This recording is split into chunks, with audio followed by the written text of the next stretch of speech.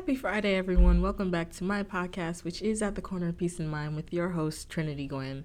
Before I talk about today's episode, you know how it goes, check-in minutes from what's been going on from this week, up to today and last Friday from when you were listening. I didn't do much. Classes are starting to get,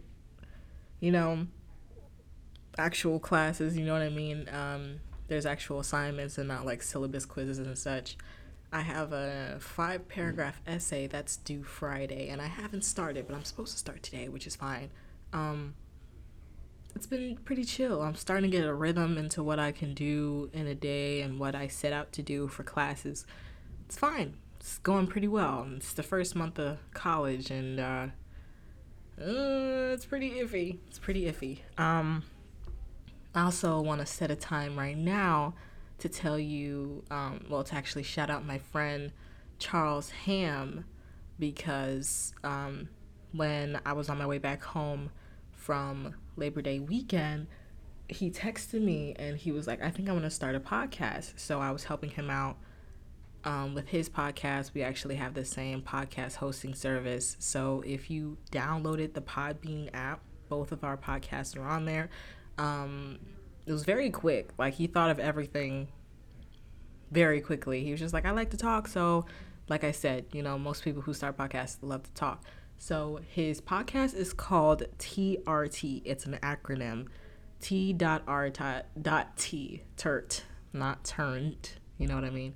It's totally random thoughts. That's what it means. And his introduction episode is out, and the day that I'm recording, today is Tuesday, so today that I'm recording, it's Tuesday.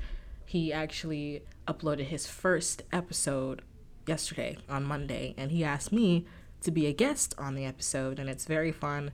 We talked about cancel culture and celebrity controversy, and it was a fun time. You should go over there and check it out. More than likely, he's going to come over and talk on my podcast when I start having people come on my podcast as well. My roommate, who's also a close circle with me and Charles, we have matching bracelets. While I was out in Labor Day weekend, they went to go get matching bracelets from this store that was in downtown Kent, that's what it's called. And when I came back, they were just like, you have to go to the store with us so you can get a matching bracelet with us. So we all have matching bracelets now, and it's pretty cool. It's pretty fun. And that's about it for the weekend as far as like work and homework and such. It's about it. So now we can get into the actual episode. And I also want to apologize for all the noises in the back, because I reserved the room yet again during tutoring hours or tutoring sessions. The next time that I record, I will probably try it out in my dorm. It's probably going to be easier because I don't have to walk all the way to the library and reserve a room. And every time I come to record, to come to a room, because how the library is set up, most libraries have rooms that you can rent out. It's not, you don't have to pay for it. You just have to put your name in and be like, okay, I reserved it for this time to this time. No one else can be in here. So when I got here at like 12:59, 1 on the dot, there was this dude out here, or he was sitting in here. But before I walked in, his stuff was here. So he probably went to the bathroom. He walks in, sees me at the door, and then closes it behind him like I'm just waiting for somebody else. And I'm like, hey, I reserved the room from 1 to 3. And he's like, oh, sorry. And I was just like, what do you think I was doing? You think I was just sitting here for my health? But yeah, that's been happening every time. I'm just like, I'm so serious. It's not like a secret thing that you have to reserve the room. There's literally stickers on every door saying that you must reserve the room. Like, there's a QR code and everything. Like, do y'all just not look at this? What's going on? But anyway, that's the noises outside. Like I said, like the last few episodes have been. So we're going to be talking about love and savoring the moment in this episode. The Merriam-Webster version, or the definition of love, is a feeling of strong or constant affection for a person, which is a pretty cutthroat definition. It's going to be all over the place, but we're going to get through this episode. I think it's a cool episode. I just thought of the topic yesterday. Yeah, I thought about it yesterday on the bus, actually. I had to move my car because our school had a football game, and my permit was like in the way, and they're just like, oh, the people who hold this type of permit, you guys need to move your car to this spot. And then I had to move it back because I didn't want to get a ticket. So yeah, we're gonna talk about it. I'm not gonna say wing it because I write a script out for every episode. I'm going on a tangent. Let's get started to the actual video, the episode. Yeah, the definition from Merriam-Webster is pretty cutthroat, but I believe everyone has a different definition of love, whether it's like a statement or a person or a thing. Love is something that everyone experiences differently. Do I think love is unconditional? Absolutely. An example, it's going to get dark, but even a serial killer has a fan that loves them, or if it's not their mom, it's definitely somebody that's completely obsessed with them. Yeah, that's probably the best example I can give you for having an unconditional love for somebody. In this episode, I'm going to talk about things that I love and what I love about people, why I savor the moment, and I will talk about a few of my favorite lines that I've read in books that I always go back to and read because I like them so much. Love so much. This episode is talking about love, Trinity. Okay, so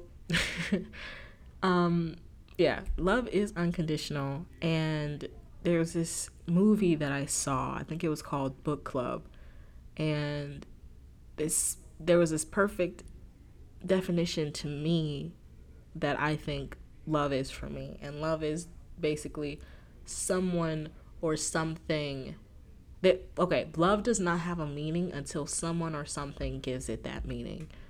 So there's love is out there, but until someone gives it meaning, you can't genuinely feel it, if that makes sense.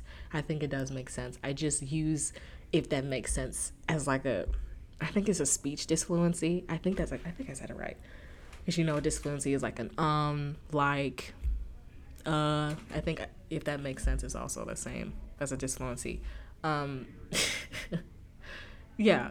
So love doesn't have a meaning until someone or something gives it that meaning. That's what I think it is. And some people, for me, give it that meaning. Some things, give it that meaning, like music. And I'm not gonna have like a basic. Some of them are pretty basic, and there's some of them pretty vague. Most of the episodes that I talk about are things that I love, and since I love so much, I dedicate 30 to 40 minutes of my time talking about it, of course. So like music, Disney / film, fashion, expression, expressing myself and finding my own identity as things that I love to do and things that I found on my own. And I'm like, man, I love this. I love me too. I just want to bring that up. Yeah. And now I want to talk about the things that I love about people. There are things that I love about the human experience and what makes the human experience so cherishable. Is cherishable a word? I have no idea, but that's why the human experience needs to be cherished so much, because we all experience at one point or the other the same thing. There have been some times on TikTok where I've seen a TikTok of something that someone personally does, but they think it's unique to them, until all of the comments are just like, man, I've never had an original thought. I do the exact same thing, which I think is pretty cool. People from all around the country or all around the world do this specific thing, knowing that we never do, knowing that everyone does the same thing, but you think it's personal to you, which I think is pretty cool. I can't think of an exact example, but I don't know. I think you've seen that one way or the other.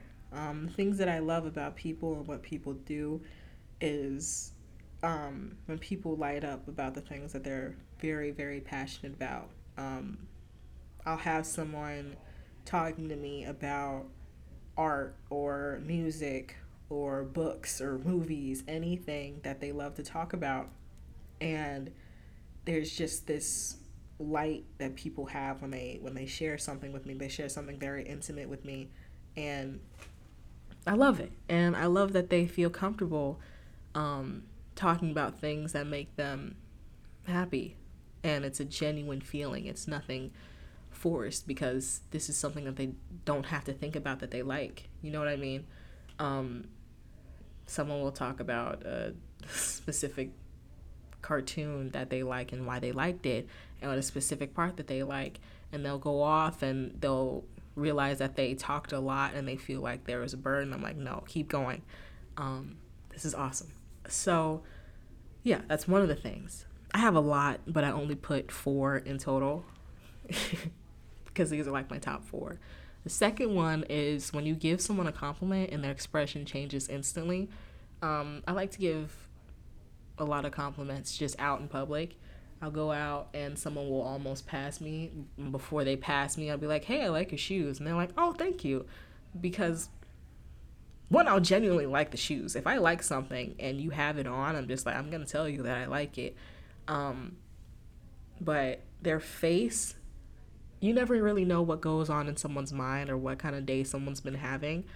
But that shift of being acknowledged from something that you have on, or something that you look like, or saying like, oh, you're very pretty, it changes it instantly. It makes them forget about it, which is what I like to do, because someone could have had a bad day, and someone coming up to you and telling you that, I like your bracelet, could go a long way.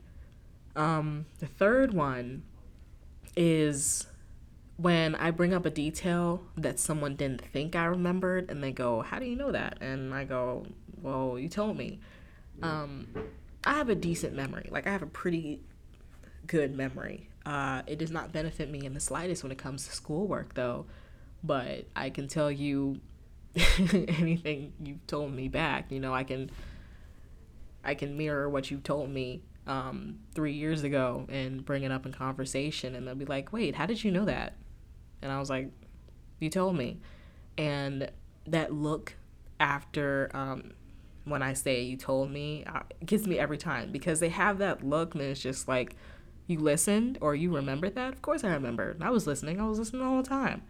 And the last one is actually like my most favorite. I love when people laugh. It's like it's a genuine thing, unless it's it's like a fake laugh when you're trying to ditch somebody, or you're trying to get out of conversation. Not that kind of laugh, but like a genuine gut laugh. It's great. There's the cool thing about it is that there's all different types of laughs, and how people are about to laugh, because some people, they put their hand over their mouth, or they just like lean their head back and start laughing, or it's just kind of a smirk, or like it's like a snort. It's really funny. Especially if I made the person laugh, it makes it 10 times better as well. So that's what I love about people, and some of the things that I mentioned that I love entirely. There have been some people in my life, like I said earlier, that have given the meaning of love as well. My family, my friends, my close friends, and people that I've encountered. Some people that I haven't seen in a while, but I still love them. I mean, at one point, past relationships, I'll say that. But for sure, those people definitely helped me figure out what love is, and it wasn't fake. It was genuine, and people love you for the way that you are. And that's why, love continues to remind me that I should be myself 100% of the time, all the time. I shouldn't have to morph myself for anybody else, because there's tons of people that love you just for the way you are, and if they don't love you for the way that you are, then maybe they're not the person for you. My mom, my dad, they always call me their love child, because I guess I'm their love child. Because our family is a blended family. Before my parents met, They had children already, but when they got married, they had me. And I see it in my face every day that I'm a blend of both of them. It's kind of weird. Like, I'll have my dad's hands, but my mom's nail beds and my dad's thumb. I'll have my mom's a blend, a mix of my mom and my dad's nose, but I have my dad's eyebrows and I have my mom's eye shape, but my dad's eye color. It's kind of weird, um, but it's probably just basic biology. But either way, I can go on and on about like what I have with my mom and what I have with my dad's, but um, it's definitely I definitely see where they say I'm their love child from. And everyone says that in my family, like my aunt and my cousins, my older cousins, and such. My siblings, as much as I think I get on their nerves, as much as they get on mine, I definitely couldn't ask for any other siblings ever. Um, Especially since we all have our own personalities, but some of ours connect in the best way. Like me and my sisters, my oldest sister, Candace, she holds that she's the oldest out of all four of us, but I can tell her anything if I wanted to. And my second sister, Tristan, she's like my twin. Like literally, we're 10 years apart, but you can tell that we're sisters. We couldn't go. You can't when we're out. We can't go a day without someone saying, "Oh, you guys look just alike. You look exactly alike." It's pretty cool. But yeah, they're my best friends. I love my siblings. I miss them. Hopefully they're gonna come and visit me. If they're listening, you need to come and visit me so I can show you around. Thanks. But yeah, I love them a lot, and my nephews and my cousins, all of my family, as much as they get on my nerves.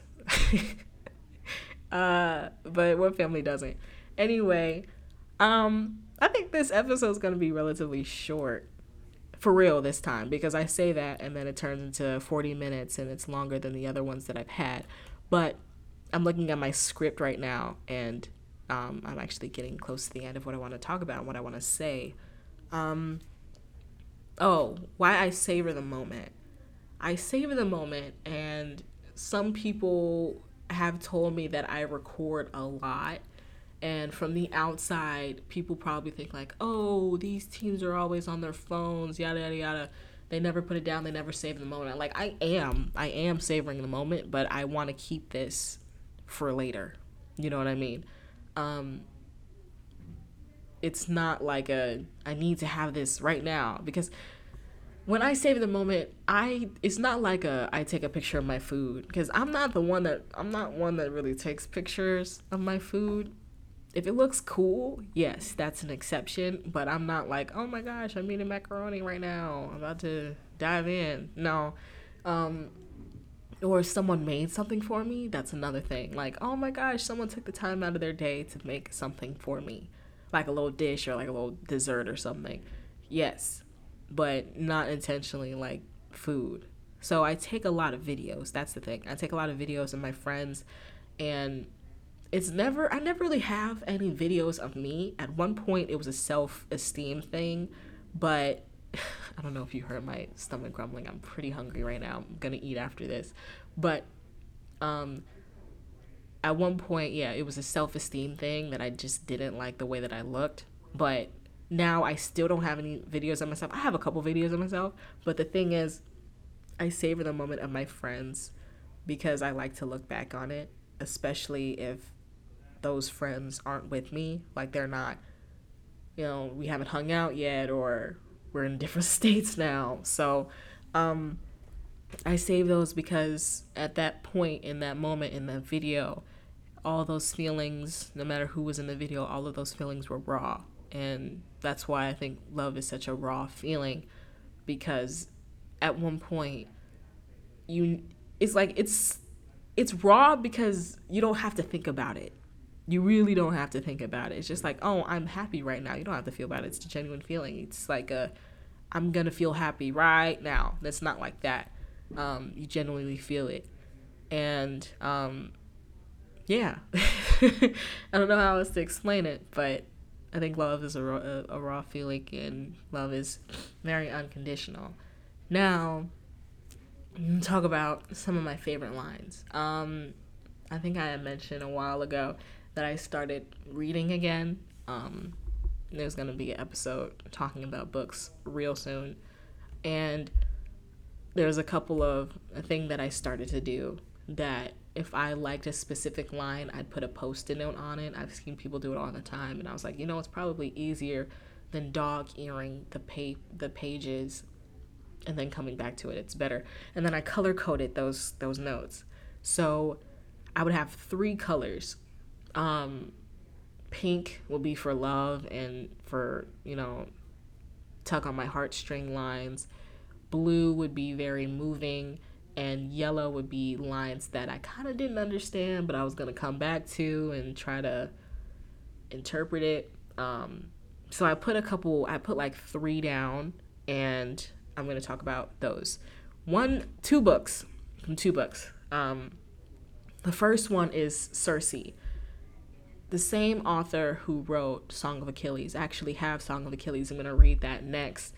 I'm not going to talk exactly what the book was about because I'm going to save that for the book episode. I just don't know when I'm going to talk about the book episodes because I'm very organized when it comes to this podcast because it's something that I can control, right? So, here's the first one. It says, "May I return? Will you be here? For I have never known such a wondrous thing in all my life as you."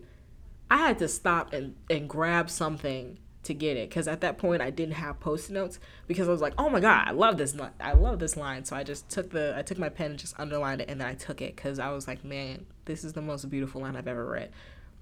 I gonna read more as time goes on, but that at that point I was like, man, this is the cutest line ever. I love that. Then the second one is this one's more of like a self-love thing. This is Circe said this in the first quote. Glaucus, he was a sea god. He said this. This was before he turned into a sea god, and before Circe turned Glaucus into a sea god and showed his true identity. Anyway, I'm sorry. I'm getting into the book. Circe says this. She says, "I did not walk as a mortal walks, but as a god, and the miles fell away beneath my feet." That one was pretty cool. It was definitely a self-evaluation thing. I think Circe is a coming-of-age book. I definitely think it is. I've been reading a lot of Greek mythology books. Greek mythology retellings. I gotta say that. Yeah, this is definitely a coming-of-age book and self-evaluation and definitely finding your true self. This book was the epitome of that when I was reading it at that point. It's a wonderful book. You have to read it. There's no like, oh, read this book, then read this book. I just think Circe came after Song of Achilles because Song of Achilles came out in 2012. Yeah, 2012. The reason I just read it is because I was like looking at the first page and I saw the, made in 2012. I think Circe came out in 2018, if I'm not mistaken. I don't know for sure, but I knew it came after that. Now, Neon Gods, which is another retelling and a specific trope at that. When Hades and Persephone retellings are my favorite when I read. I just finished this one. I just finished Neon Gods. It's a very it's a really smutty book, if I'm gonna be honest with you. It's 50 Shades of Grey on steroids and crack and heroin and meth at the same time. So one of the quotes were like, "I would move heaven and earth and the underworld itself to keep you with me." And I was like, oh, that's cute. Because at this point, this is like maybe the last 100 pages of the book. I'd have to say in the last 100 pages, or the last 50 pages of the book, because we were getting near the end. So, yeah. Those are my favorite from a book. But I have to bring one more thing up, and I want to talk about the specific video that I came upon. Now, I love that people put music with a specific emotion, and especially modern day songs and instrumentals. So a while ago, Pluto Projector, which is written by Rex Orange County, there's an instrumental part of the song that I personally love a lot. And some people go on YouTube and make slower reverb versions of it, which make it all better. And I listen to it and they have it on loop for about an hour. And people um, decide to go down and comment how it makes them feel. And they talk about either past lovers or how their childhood has ended or their specific moment in their lives that they thought, man, I really love this person. Um, if you want to go to the video, it's called Pluto Projector by Rex Orange County, but it's just the orchestral part slowed, reverb, and looped. There's tons of different versions of this, and it's easier to just find it on your own if you want, you know? And some of these comments in here were just talking about how people love these people or they just, they always will love them, you know? I might read one.